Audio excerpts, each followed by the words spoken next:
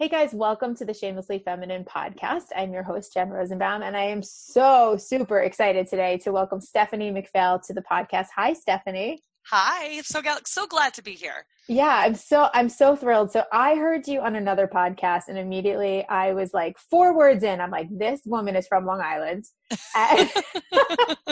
So we must live close to each other. I could tell just by the way she speaks. And I need to know her. I need to have her in my life because I find when I hear like a powerful woman, all of a sudden I'm like, it's like a magnet, right? Like I need to find this woman. So I did. I stalked you. I hunted you down, and now you're on the podcast. Yes, and it's funny because we really are. We're like a half an hour apart from each other. Yeah, it's so crazy. And it doesn't surprise me at all. Like I said, 4 words in, I was like, I know this woman. She lives around the corner. I got her. So, all right. We're having our little love fest. So before we do that, let's tell everybody who you are, what you do, and why I love you so darn much. Well, so my name is Stephanie McPhail. I help brilliant women date up, and I got an expertise in that because I did a lot of dating down. I'm sure none of you can, feel any kind of association with that whatsoever. I'm sure you've all dated the most wonderful, amazing people in your lives.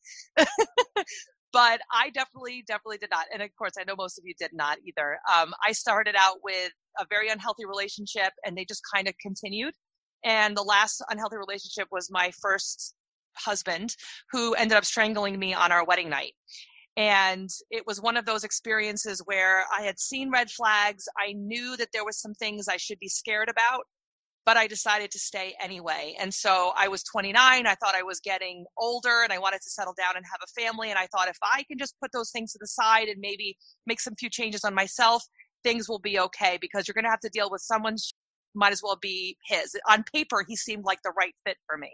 So, long story short, obviously he was not the right guy because he chased me around. So I live in Long Island. We live in Long Island. There's a place called Oheka Castle, and Oheka Castle is like the place people get married. Like famous people from all over the world come to Oheka Castle to get married. So this was a dream come true for so many people. And instead of it being that, it was my worst nightmare because he did chase me around the honeymoon suite for 4 hours, and then culminated with throwing me on the 4-post bed and strangling me till I lost the ability to fight back. Which is, yeah. Ugh. Yeah. When you tell you, so you, when I hear you tell this story about that you, and if I'm putting words in your mouth, please tell me, I don't want to do that. But when you saw sort of the darkness in his eyes, right? Yes. It was like, and he just sort of then snapped out of it. Thank when goodness. You sort of let go, right? You Yep. kind of let go. You couldn't fight him anymore. Yeah. And thank goodness he got off of me, and the look on his face, it was like he had come back. I mean, for hours, he had this darkness in his eyes telling me he wanted to kill me. He had made the worst mistake of his life. And then once he saw me not struggling anymore, he got off of me and he walked away, and then was really quiet for a little while. And I just curled up in a ball and started crying and thinking, oh my God, like I had just married this man and he tried to kill me on our wedding night. And, no one can see Jen right now, but she's wearing a shirt that has French writing on it. And I had family from France that was there visiting. I mean, my mom is from France. So we had all this family from Europe, from all over, that had spent so much money to get there to come and support me. And here I was getting married to this person that was a nightmare. And I was so embarrassed. I was ashamed. Every word you can think of. And he was such a good salesman. He knew all the right words to tell me to say, hey, everyone was here. They know, how much money you spent. They know, whatever he could say and do to make me feel bad and manipulate me.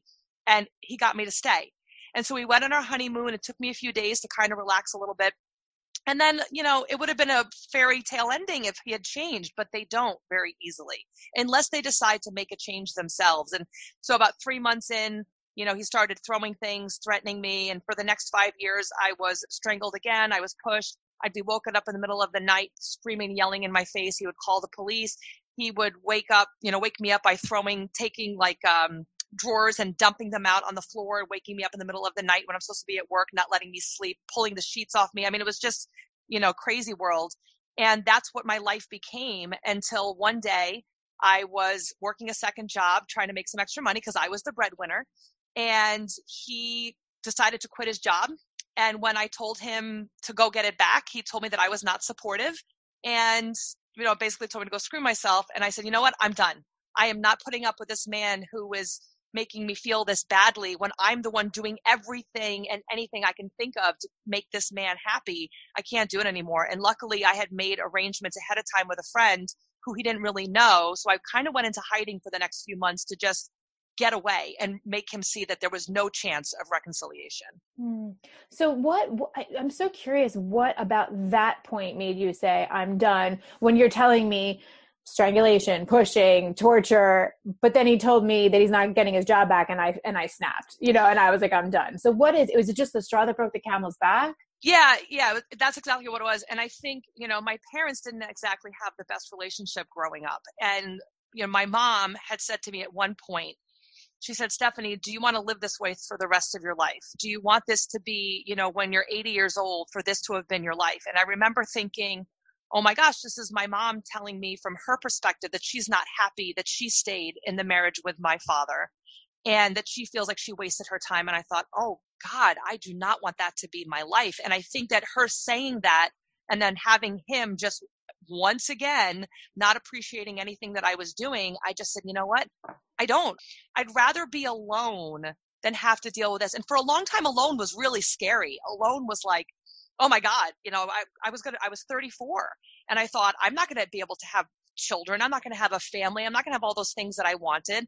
But it got to the point where I said, I'd rather be alone than feel so alone being with this man who could kill me at some point. That's such a good point. So I was going to ask you about that next, about being alone, because I think sometimes in these abusive relationships, it can be almost like an addiction. Like you're almost addicted to the person who's abusing you, which is why it's so hard to leave. Like I've read a lot about trauma bonding. So it's easy for everybody from the outside to go, okay, I don't understand why you would put up with that. If somebody did that to me, I would just be out of there. Yeah. But it's not like somebody wakes up one day and pushes you and then you're out. It's like a manipulation over time, and things happen, and there's a certain bonding, with the person who's abusing you, and being alone can be really scary. It is. And it's so, I remember someone saying to me that I enjoyed the drama. And I remember being so angry because I didn't enjoy the drama. I didn't enjoy any of it. However, it's like when people pledge sororities and fraternities, they make it really difficult so that when you get in, you made it into the club. And it's like the cool kids club that do everything different than everybody else. So in my mind, people that had said to me, well, the first year of marriage is difficult. In the beginning, it's always hard. And all of those kinds of things just reiterated, well, it's just hard. We have to figure each other out. Not telling other people that the other things were physical abuse. I mean, some of the things were really bad. And it wouldn't click for me until I actually spoke to a domestic violence person that strangulation was going to kill me more quickly than getting punched in the face. I wasn't getting bruises. I wasn't getting black eyes or broken bones. So in my mind, I wasn't getting physically abused, even though, again, from the outside, that makes no sense, but it was my coping mechanism. And you get used to coping. So you're just kind of like the frog boiling in the water. You don't jump out. You're just getting used to it and saying, hey, this is kind of warm and cozy because this is what I'm used to. I would throw him out. He would, quote unquote, make changes, and then he would come back and then be the same exact person, but worse than he ever was before, because he lost respect for me when I let him back in. And so counterintuitive, where you're like, oh, well, you throw him out, so he, would try harder, only until he got back. And then once he got back in my good graces, it would all go back to the way it was before. And it would just get worse every single time I let him back in. But I have to say, I was used to him fighting for my love, fighting to get back into the relationship. So we were just used to the back and forth. I'd throw him out. We would fight. He wouldn't talk to me. We would go back and forth. But then there would always be one of us trying to there were times where I was the one begging him to come back. You just get used to what you know. Yeah, it's so important. And I think, for anybody listening out there that's in this situation, it could be super eye-opening. I hope so, at least. And this is why I felt such an urge to get you on the podcast, because I know that this is going on in many different ways, physically, emotionally, in many relationships. And sometimes it's happening right under your nose and you don't even know it. Especially with, I think, a more so emotional abuse than physical abuse, obviously. With physical abuse, it's pretty clear and still hard to get out. But with emotional abuse, it's even harder sometimes to acknowledge and understand it. Well, they call it gaslighting for a reason. They make you question everything. And then they'll turn around and say that things didn't happen that did. And you start really questioning your sanity And they really know how to manipulate. My best friend is a psychiatrist. I mean, we've been best friends since 7th grade.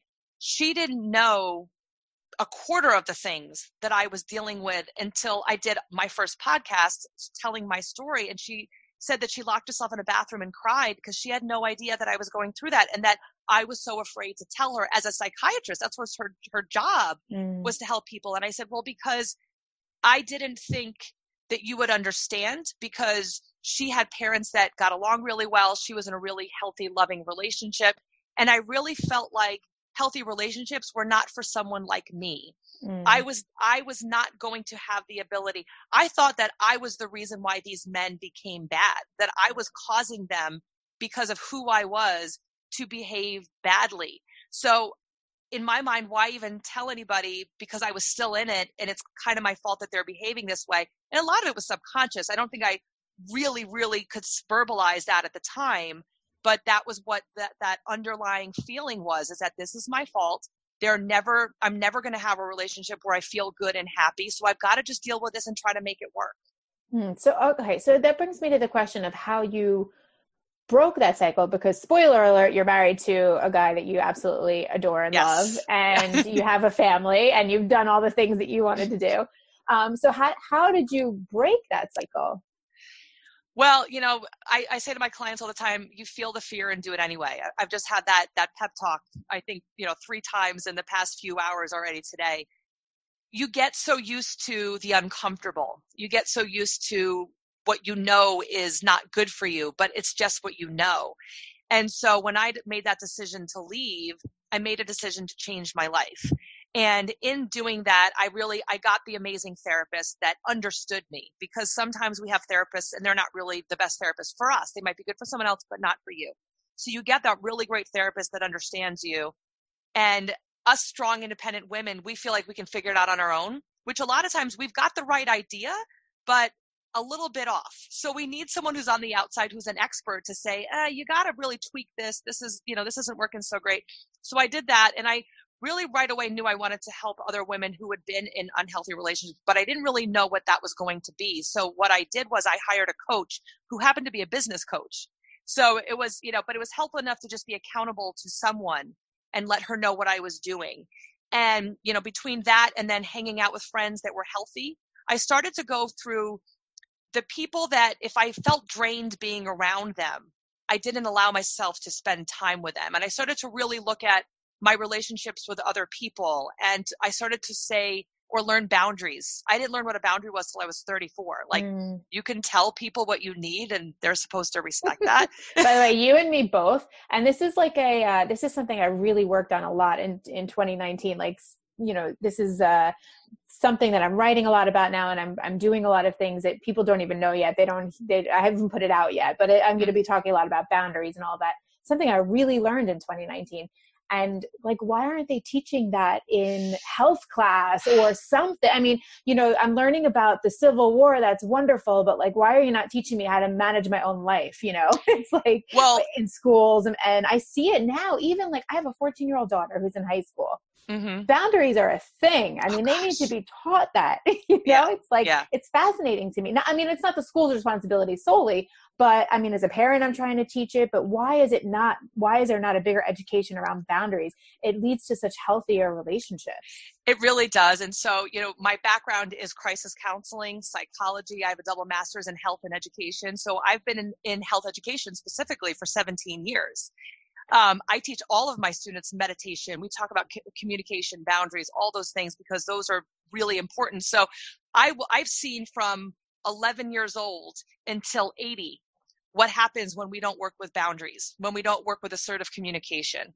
And I see kids, I mean, that's amazing. You see this 16-year-old girl who's fawning over this guy who's treating her terribly, and she's doing everything she can to keep him around, and then feels terrible when he goes and sleeps with somebody else. Mm-hmm. But that 17-year-old girl, if she doesn't get the right support, that's going to be the 35-year-old woman or the 50-year-old woman, and then they're going to have kids and all these other experiences. And then, of course, there's a lot of health issues related with suppressing your feelings. So then that becomes a huge issue that you have to deal with as a side effect. You're talking to a breast cancer survivor. I know. I mean, this is why, for me, boundaries have been so important, because I took, about 6 or 7 months ago, I started really taking toll of my life, my relationship, my family unit, my health. And I realized the toxicity was not just coming from everything outside. There was so much inside, not being able to speak my mind and not setting up those boundaries and not telling people what I needed, and being, I dealt with codependency issues, lots of things that I've had to fix. And so I hear you, when you talk about the physical ailments of the body, it's very closely connected. Oh yeah. Oh yeah. I'm actually going to be working with, I forgot the name of the organization, but it's an organization that helps educate young women about breast cancer. And so they had contacted me and said, hey, we want to share what you're saying with the people that follow us. And I was like, yeah, of course, because, in my healing program, we look at the physical, the social, the emotional, and the spiritual aspect of healing and health, because you're really, like when you're working on a muscle, you work on it from a bunch of different angles. But when it comes to healing, we don't just work on the emotional part. It's all the 4 different parts that need to be really worked on. And there needs to be some more balance in there, because we're out of balance, and it's noticing, we're seeing the differences and the problems in our bodies. And so the title of your book is Being Love Shouldn't Hurt, right? Did I get that right? Okay. Being Love Shouldn't Hurt. And so I love that because that falls right into what we're talking about right now. When you're in a relationship that's not working the way you need it to be working, you feel it in your body. It's not just, you might not be able to put a finger on it or say something, you might say something's not right here. I'm not sure what it is. Something feels off. Yeah. Your body is the first thing that probably is going to tell you this isn't good. What's going on here? Yeah.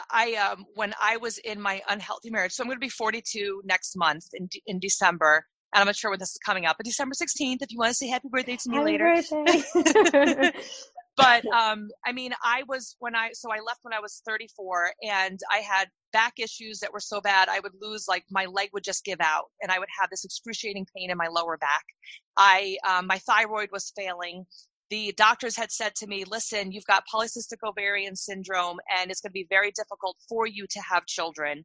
And I said, well, I'm not looking for that right now anyway, because I'm with someone who's abusive. So I'm not having any children with him, luckily. And, there was all these things. I had Raynaud's, so the tips of my fingers would get cold and numb. And so I had all these weird ailments. And I can tell you at almost 42, I have 0 of those issues. My thyroid, completely no problem. No Raynaud's, no back issues. No, I'm noticing I have a 3-year-old and a 1-year-old now. So today I picked up my 3-year-old when he refused for me to comb his hair, and then cried for the next 15 minutes because I didn't comb his hair. But I had picked him up, and now my shoulder hurts, but I'm like, oh, I forgot what it's like to have those body pains, But that was a part of my life. That was every day I was living those things. And luckily I got out in time before they really started manifesting in a worse way. But I've seen other people that have had, my best friend works with people who are having different health issues. And she says that, arthritis, lupus, autoimmune diseases, those are all very much related to our emotional health. Yeah, it's so, I always tell this story about how I was in a yoga class once, and the teacher said, is anybody new here? Anybody have any injuries? And a woman said, oh yeah, I have a hip injury. And she said to the woman, how's your relationship with your mother? And the woman immediately started hysterically crying, like an instant burst, And she was like, how did you know? And she was like, fix your relationship with your mother. Your hip will be fine. It was like, but it's so true. It's so true. It's amazing. Yep. Okay. So here's one of the things that you said, actually, that I wanted to ask you about. It's funny how I hear you say things like, I didn't have kids with this guy because he was abusive. So in the moment, you're even making conscious decisions of like, I can't be here forever, even though I'm here now. So sometimes it's not just like, it was almost like you had already decided, well, this isn't forever, even though I'm here now, this isn't I'm not bringing kids into this. I'm not, even though you wanted them. Yeah, I wanted them, but I knew that how I was feeling, I didn't want to bring kids into that. And I know that there are women out there that are saying, well, I did, and I feel really guilty about it. So let me just allow you to release that guilt. Your children came to you because they needed you. They needed the lessons that they're learning from you. And I get how much more difficult it is, because I work with women all the time that have children with people that were not healthy for them. So I just give you so much more credit for being the warrior women that you are, because you are. So please do not feel guilt and shame for that at all. I was lucky, and it made it easier for me, that I didn't have children. And I just remember watching him interact with certain people and, with animals and little children and things like that. And I thought, I cannot allow that to happen for me. I know that there's something else out there. And so, and there was a point where, we were allegedly trying, but I remember, I'd gotten off the pill, and I remember one of my friends saying, "Oh my God, please don't have a child with him, Stephanie. Like, this would be the worst thing in the world." And there was my initial response was, well, it would give me a better reason to leave.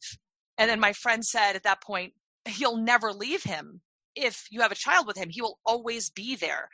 And so I needed a little bit of that reality check, because I was like, if I do leave, because I was planning it for a while, if I do leave, I don't want to have to deal with him anymore. So there was that. And I thought, I really want to make sure, I don't think that these babies, this is going to be their daddy. So I just had that feeling innately. Like, I knew, even, it's kind of funny. I talk about when I first started dating my now husband, I had said to him, I said, there was a little female soul that wanted to come to me. And I said, but she didn't want to come to me before. And I said, for some reason, now that we're together, I can hear her again. Like, she wants to come out. And so he was like, okay, well, I think we should have a family together. I was like, oh, okay. It was like one of those things that we both felt at the same time. And so when we first got pregnant, we thought it was going to be a girl, but it wasn't. It was a boy. Our second child was the girl. So we're like, all right, there you go. There was that little soul. But she didn't want to come out. And, as weird as that might sound, I had that little angel, that little voice telling me, I want to come to you, but not this way. Yeah, that's so beautiful. I love that so you were like really still listening to your intuition and your spirit, or whatever you want to call it, higher power, whatever it might be. Mm-hmm. Even though you were going through all of that, you're able to still stay connected to that. I was trying, but I would mute it sometimes. Right. Well, and we all do, right? Because our gut, I just made a post about this on Instagram today. Like, stop listening to your head, listen to your gut, because your ego lives in your head, and your ego is dumb sometimes. Your ego doesn't make proper decisions. But if you really listen to your gut, which is really hard to shut off, it's really strong. And I think that when we start feeling those illnesses, it's because we're suppressing that gut. Really, your gut holds the key to your health, right? Like, any scientist, any nutritionist, any doctor will tell you that. So when you shut off that intuition, then it's like, really, you're in deep shit. You're like, I can't even listen to my intuition right now, because it's telling me something that my ego is fighting, and it's messy. Well, and women are so well trained at taking care of everybody else. And I've been saying this quote lately: if you don't have time to take care of yourself, what you're saying is that you don't matter. And that's kind of a hard thing to say, because I would hope you do think you matter, and that you should matter. But as women, we're taught, take care of the children, or take care of your husband, or take care of the job, or take care of all the other things that are going on there. When if we don't take care of ourselves, we're not going to do a good job at any of those things. So you have to, I always say to clients, at least 15 minutes of self-care every single day. Look for your joy every single day. Have that excitement. We were put on this earth to have joy and to play. If this is not play to you, then you need to relook at what you're doing, because it should be fun and playful and exciting and interesting. And if you're constantly in survival mode, it can't be any of those things. It's such a good point. I emailed back and forth with a woman this morning. I get a lot of messages from people who are going through breast cancer, because I put out a lot of videos and a lot of photos and information. And she just said to me, I'm fighting here. I'm fighting. And it's not, her cancer is not something that she's going to die from. She's going to be okay. But I keep looking at this uphill battle that I have to climb. And I just said to her, same thing. What do you do that brings you joy? It is okay to be a cancer patient and still have joy. Yes. I'm giving you permission to do that and to do things that make you happy, because really at the end of the day, that is all that really matters, is having that joy and having that release. Otherwise, then you're just a cancer patient and you're in survival mode all the time, and that's toxic to your body. Yeah. It's The Power of Now by Eckhart Tolle. Yeah. You're living now. So living in that moment and saying, yes, we're the history and we got to think of the future, but we can't live in those places because those aren't happening right now. So really thinking about being in the moment, having that actual appreciation for the moment that you're in, even if it's difficult, and saying, hey, I'm lucky enough to be going through this difficult time right now. And then I can look for the lessons. What did I learn from that difficult moment that I had, or that I'm having right now? And it's, the yoga flow is knowing that there's this up and down, and not trying to force something that's not there, allowing it to be what it is, just experiencing it without trying to push too hard against it, learning from what you need to learn from, and then moving forward from that. But when you try to resist it and you try to live somewhere else, then exactly where you're at, that's when you start to have issues. Yeah, agreed. All right. So the thing is about all of this, like living in the moment and this peaceful feeling that I'm experiencing right now and you're experiencing right now is wonderful and great. But people that are in abusive relationships or in toxic relationships or whatnot, they might be thinking, okay, yeah, it's easy for you to say you're out of it. So let me ask you a question. What is 1 to 3 pieces of advice you can give to somebody that's looking to get out of an abusive relationship, that needs help, that doesn't know where to turn? One of the best resources that I can refer you to is calling your local domestic violence shelter. I think that they are amazing. They're whether it's the shelter or a hotline, anyone that, and if you can call 1-800-Lifeline, they're a really good number to have. But speaking with someone who knows the system locally for you, they can help you if you don't have education, if you don't have the money to get out. They can help you with all of those things. And I know that nobody ever wants to be the person living in a shelter, but if it's your life at stake or your parents or your children's life at stake, and some people will say, well, my child's life is not at stake. Well, if they are witnessing, I had someone this happened to today, they posted a picture of the entire house being destroyed when their partner got into a fit of rage. So no one got hurt physically, but their 10-year-old was woken up by this crying and witnessing the after effect. So that's damaging. And not only is that damaging, but that's long-term. And then if you stay, you're saying that that's okay. And that child, you're now creating another person that's going to continue that family tradition of unhealthy relationships, because it really is normally a family disease or a family illness.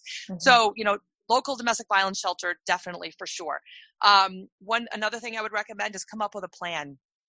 Think about, putting a few dollars aside, contacting local friends and saying, hey, can I contact you if something major happens? Can I come stay with you for a few days if that's what I need to do? But, looking at making copies of your marriage certificates and any medications that you have, just letting people know that there might be a time for an escape and being prepared for those things. And, for me, it was reconnecting to my female friends. I had lost a lot of my relationships. And so reconnecting to those female friends, those support systems, maybe it's family, maybe it's friends, maybe it's just looking for finding passions, things that you enjoy doing. So maybe taking a class, or look at what you're able to do and do those things, because it'll help you have that support system. If you don't have the right team, there's a better chance that you're going to go back to it, or that you're not going to have the right support to make it actually work. So you really want to have the right team on your side. Great advice. So I want to talk a little bit about you're out of the relationship. You spend time alone to heal, obviously, right? This is one of the big things I know you talk about, that you spent a lot of time alone to the point where you were like, I don't even really know if I want to be with somebody ever. This is so great. And I love that, because I think falling in love with yourself is so important, especially when you go through difficult times. I kind of think I call that period of my life the awakening. And so I didn't realize I was in a dark place until I got to the light. And so when I was in that lightness, where all of a sudden, I swear the colors were brighter, the sounds were better. I mean, more clear. Everything was just better. And so I recommend everyone to read the book Celestine Prophecy. I love that book, but it talks about how when you go towards what feels right, it's just a lot easier. And when you're trying to force what's wrong, it is automatically more difficult. So I had read Celestine Prophecy, and I started to really actually follow those teachings. And I said, okay, if it feels good, I'm going to do it. So I started to do the things that felt good. And I mean, and everything started to just be like, wow, this is what life is it's back to, because, I remember when I was in my late teens and early 20s, where I was like, anything's possible and everything was exciting and different and, all those great things. And then these unhealthy relationships, I mean, it was 15 plus years of just one after the other unhealthy relationship. So here I was like, oh, I'm 35, I'm 36, I'm 37, and things just keep getting better and better and better, where I thought it was just people would say, well, you get older and life just gets boring. No, it's because I was not in a healthy place. So going towards things and doing things that made me feel good. So when I did finally meet my husband, I was kind of dating, but thinking, hey, I'm not really looking for anything serious. I'm just going to kind of see, but I had this idea in my mind, if I was going to date, these are the things that I would want to have in a relationship. And I had dated this one guy who was amazing in so many different ways, but he was a hunter. I'm a vegetarian. And he did, yeah. And he did one of those things that was just made me love him more. And I will forever be grateful for it, is that he said to me, I mean, and we didn't date for very long, but he was such a gentleman. And at one point he said, listen, he's like, you and I get along so great. It's so weird that you were put in my journey. He said, because we're in so many ways different, being that I'm a hunter. He said, but I want you to know that this is what I think about the way things are going with us. You and I will end up getting married and have children. Like, that's the way it's going, because I really have such a strong connection with you. He said, but you're a vegetarian. So when I'm out hunting, which I'm going to want to do, you're going to feel bad that I'm out killing an animal, because that's what you're going to be thinking about. He said, so I will stop going out hunting because I wouldn't want to make you feel bad. And then I'll resent you for not being able to go do something I enjoy. And then we're going to just have all these problems in our marriage. So to keep all of those things from happening, I think we need to end the relationship now. And it was such a smart, sweet, thoughtful thing to say and do. And I respected him so much for it. And I said, I'm not sure if you're making a mistake or not, but I appreciate you ending it like this and saying that we have to end. And so that was such a great thing, because once I experienced that, I was like, wow, there really are healthy, wonderful men out there that can talk about their feelings and look at reality and be respectful and all those kinds of things. So once I experienced that, I was like, all right, I'm going to add that to my list. I need someone who really knows who they are and respectful and all that kind of stuff. So when I met my husband, things were so great. I started looking at my list that I had mentally made. And at one point I actually made the list, but it was in there in my brain. And I was like checking off all the things.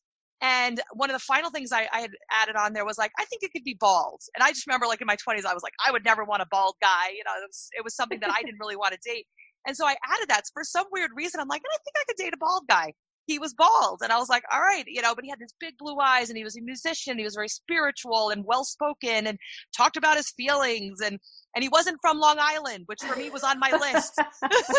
Which I understand. Yes. And some people out there will too, but yeah. Yeah. And so he had all these things, and I was like, okay, he's really great, but I don't think I'm ready. So let me break up with him. So I did that in my mind 3 times, where he came to visit me he was Westchester area, but from Long Islanders, that's upstate. So he was coming, and I said, I think that I don't know what I need to do with you. And he looked at me with his big blue eyes every single time. And I'm like, forget it. Let's just go have fun. And then that last time where I almost broke up with him, I said, I feel like I'm missing out on something major if I end this relationship with you. And he said, I will never force you to be anything or do anything that you don't want. So if you don't want me around, I'll leave. And if you want me around, know that that's what I want too. And I was like, thank God, because he didn't pressure me. He didn't push me. And he allowed me, we were friends. So I was dating other people the whole time. He just let me be me, didn't try to control it. I was like, wow, I'm actually experiencing what I had seen in my friends' healthy relationships, and seeing, hey, you actually can be with someone who elevates you and doesn't try to pull you down. And that's what I'm looking for. And then things just went there. And we've been married for 4.5 years. We have a almost 4-year-old. We have a 1-year-old daughter. And it's amazing. And I think back and say, who was that person that allowed all that? He says, he's like, knowing you, it's amazing that you allowed any of that to happen. And he's like, because now I wouldn't. The person I am now would never allow that to happen. But who I was then allowed it. But it brought me to him. Had I not gone through all those experiences, I wouldn't have been able to appreciate him and find each other. We actually broke up with our exes around the same time, which is interesting too. But yeah, we would have never found each other had we not gone through the lessons we went through. Yeah. And I mean, that's always the moral of the story, right? It's something I talk about also through infertility and cancer and all of that, all of the blessings that have come about from all of that. And it sucks that you have to go through hard stuff, but the truth is it's also a decision. And if you're in a relationship right now where you're struggling, or it's an abusive relationship, it is a decision, it is a decision, and it can be different. And so, okay, let's fast forward then to your program talking about dating up versus dating down. Tell me more about this. I don't know much about, because I'm not in the dating area, in the arena. So tell me about that. So it's not as much a focus on dating, which it sounds like it is, but it really isn't. It's really about how most of us, strong, beautiful, brilliant, independent women, choose partners that are not the right partners for us. And then we do everything in our power to try to make it work, even though it never was going to work to begin with. And so, I have a double master's degree in health and education, undergrad in psychology. I have, I'm a Reiki level 2 practitioner. I've got all these different degrees, all these different things that I do. I've always been a go-getter and an achiever and things like that. No one I ever dated was like that before. They were not doing those things. My first long-term boyfriend of 7.5 years was dyslexic. He was an electrician who hated going to work and was lazy as could be and had no interest in making his life better or more. He was happy doing the things he was. And for him, if that's what you want and you're someone, that's what you want to go to have your regular job, that is fine. So I'm not saying that that's wrong. It just wasn't the right fit for me. I was never going to do well with someone who was not also a go-getter, who was not also looking to do something more than themselves. Well, and clearly also because that was the straw that broke the camel's back in your marriage, right? Yes. I mean, that's why I'm saying there's something about that that's so like, why is that the straw that broke the camel's back? But it makes sense. Yeah. Yeah. And so over and over and over again, and I remember we went to church every Sunday growing up and we were always helping other people. And I never wanted to feel better than anyone because to me still now, no one's better than anybody. So when I say dating up, I don't mean that that means you're better, or you want to make sure that you're looking at someone who is in the same values, same interests, same goals, or similar, I should say, but similar goals. What is it that you're looking to achieve in your life? Because what happens with a lot of us is that, maybe we're going against our parents. We want to date the bad guy. Or, we see, like for me, I remember thinking how attractive it was for like someone who could like work with cars and work with their hands. And I thought that was so sexy, which is sexy, but you can have someone like yesterday, my tire went flat yesterday and my husband was out there fixing the flat. And I was like, oh, swoon. There's just something about a guy like doing that was so sexy. And, you can have someone that has both of those things that can actually work with their hands and, drive a truck if they wanted to, and also wear a black tie, so you can have the whole thing that you're looking for. It's not a lot of women say that they have too high of expectations. I say the opposite. I think most women have too low of expectations. They deal with things they shouldn't deal with because they're afraid to be alone. They're afraid to be too much, to shine too brightly for the person that we're with. And then we're told basically as women that you don't want to overachieve because it makes the guy feel less masculine. So then we try to like lower ourselves down a little bit, like, oh, well, he's going to have this job, but I'm still going to do all the cooking and cleaning and childcare and all these other things, when that should still be a partnership. So, it's a combination of all those things. So until you work on your self-esteem and boundaries and all those things, we're going to keep dating down. We're going to keep dating the person that's not right for us. We might have had great sex. We might have had, those great fun times. Is it your drinking friend? Is it your sex friend? That's not necessarily your long-term relationship partner. So we have to differentiate between those two things. And if you want it to just be your friends with benefits, then that's what it is. But you don't want to make it into a relationship when it should never actually be one. Right. Don't fall in love with that. Mm-hmm. And that's hard. It is hard. And it's hard for women. I mean, I look back at my dating years and I know I did that too in a lot of situations where it was like, you just want to be accepted. You just want to, you're going to you're trying to fit yourself into some mold that you don't really belong in. But you think this is what I need to do. This is what society tells me. I have somebody interested in me. Therefore I need to make them happy, and it's like, it makes me ill. I have a daughter that I want to say, no, girl, you just be you and let them come to you, like you don't go chasing after them. You let them come to you. And I think that that's actually a change I have made in my marriage in recent years also, in that, in the beginning, I think I was still that in the beginning of my marriage. I was still like, I'll have the babies and I'll clean them and I'll feed you and I'll do some work and I'll do it all. Don't worry. I'll do it all to prove to you I can be the best wife and I'm a woman and I'm a grown up now and I'm going to take responsibility for all that. And now that I'm going to be 40, I just turned 44 a few months ago. And now I'm like, nah, I'm just going to be me and do what makes me happy and figure, and I mean, not take care of my children, of course, my house or whatnot, but you can do it too. You have two hands that work and two legs that work. And same thing I tell my children, it's, my daughter said to me yesterday, this is really funny. She babysits for this beautiful woman. She might even listen to the podcast. So she babysits for this beautiful family. And this woman cooks every day. She cooks, I mean, she's like my idol, right? She cooks every day. She has new ideas. I'm like, what do you guys want? You know, mac and cheese or Moe's? Like, I can't. So my daughter ate dinner there yesterday, and she came home and she pronounced that I will no longer be eating anything that's not homemade in this house. And I was like, well, are you going to starve? Because you have two options here. Either you starve or you make it yourself. You know, you have two hands that work. And, you know, really trying to teach them too, right? As you're trying to like raise human beings to be responsible for you, you can help with others. It doesn't matter if you're the kid and I'm the mom, you can still cook. It doesn't matter if you're the husband and I'm the wife, you can still go, you know, wash the dishes and do the laundry. And, you know, just trying to break the societal rules in your own home is difficult sometimes. You know, even the kids, they say, well, this is mommy's job. Mommy needs to do this. I'm like, why? You know, your dad is perfectly capable. And that's why we need to stand up for ourselves and say that. I mean, in my family, you know, I'm the one who cooks, my husband not, but he'll vacuum, he cleans, he does all these other things. And changing diapers in the beginning, he was like, I'll do it. He was so weirdly excited to change the diapers. I was like, please go do that, because that is not fun at all. But, you know, to have that, it's a partnership. And so you're all partners. And so even with our kids, they're little still, but we always talk about it as a team. You know, this is the team. So, and a team, you all work together. So we talk about how we can help each other in the team.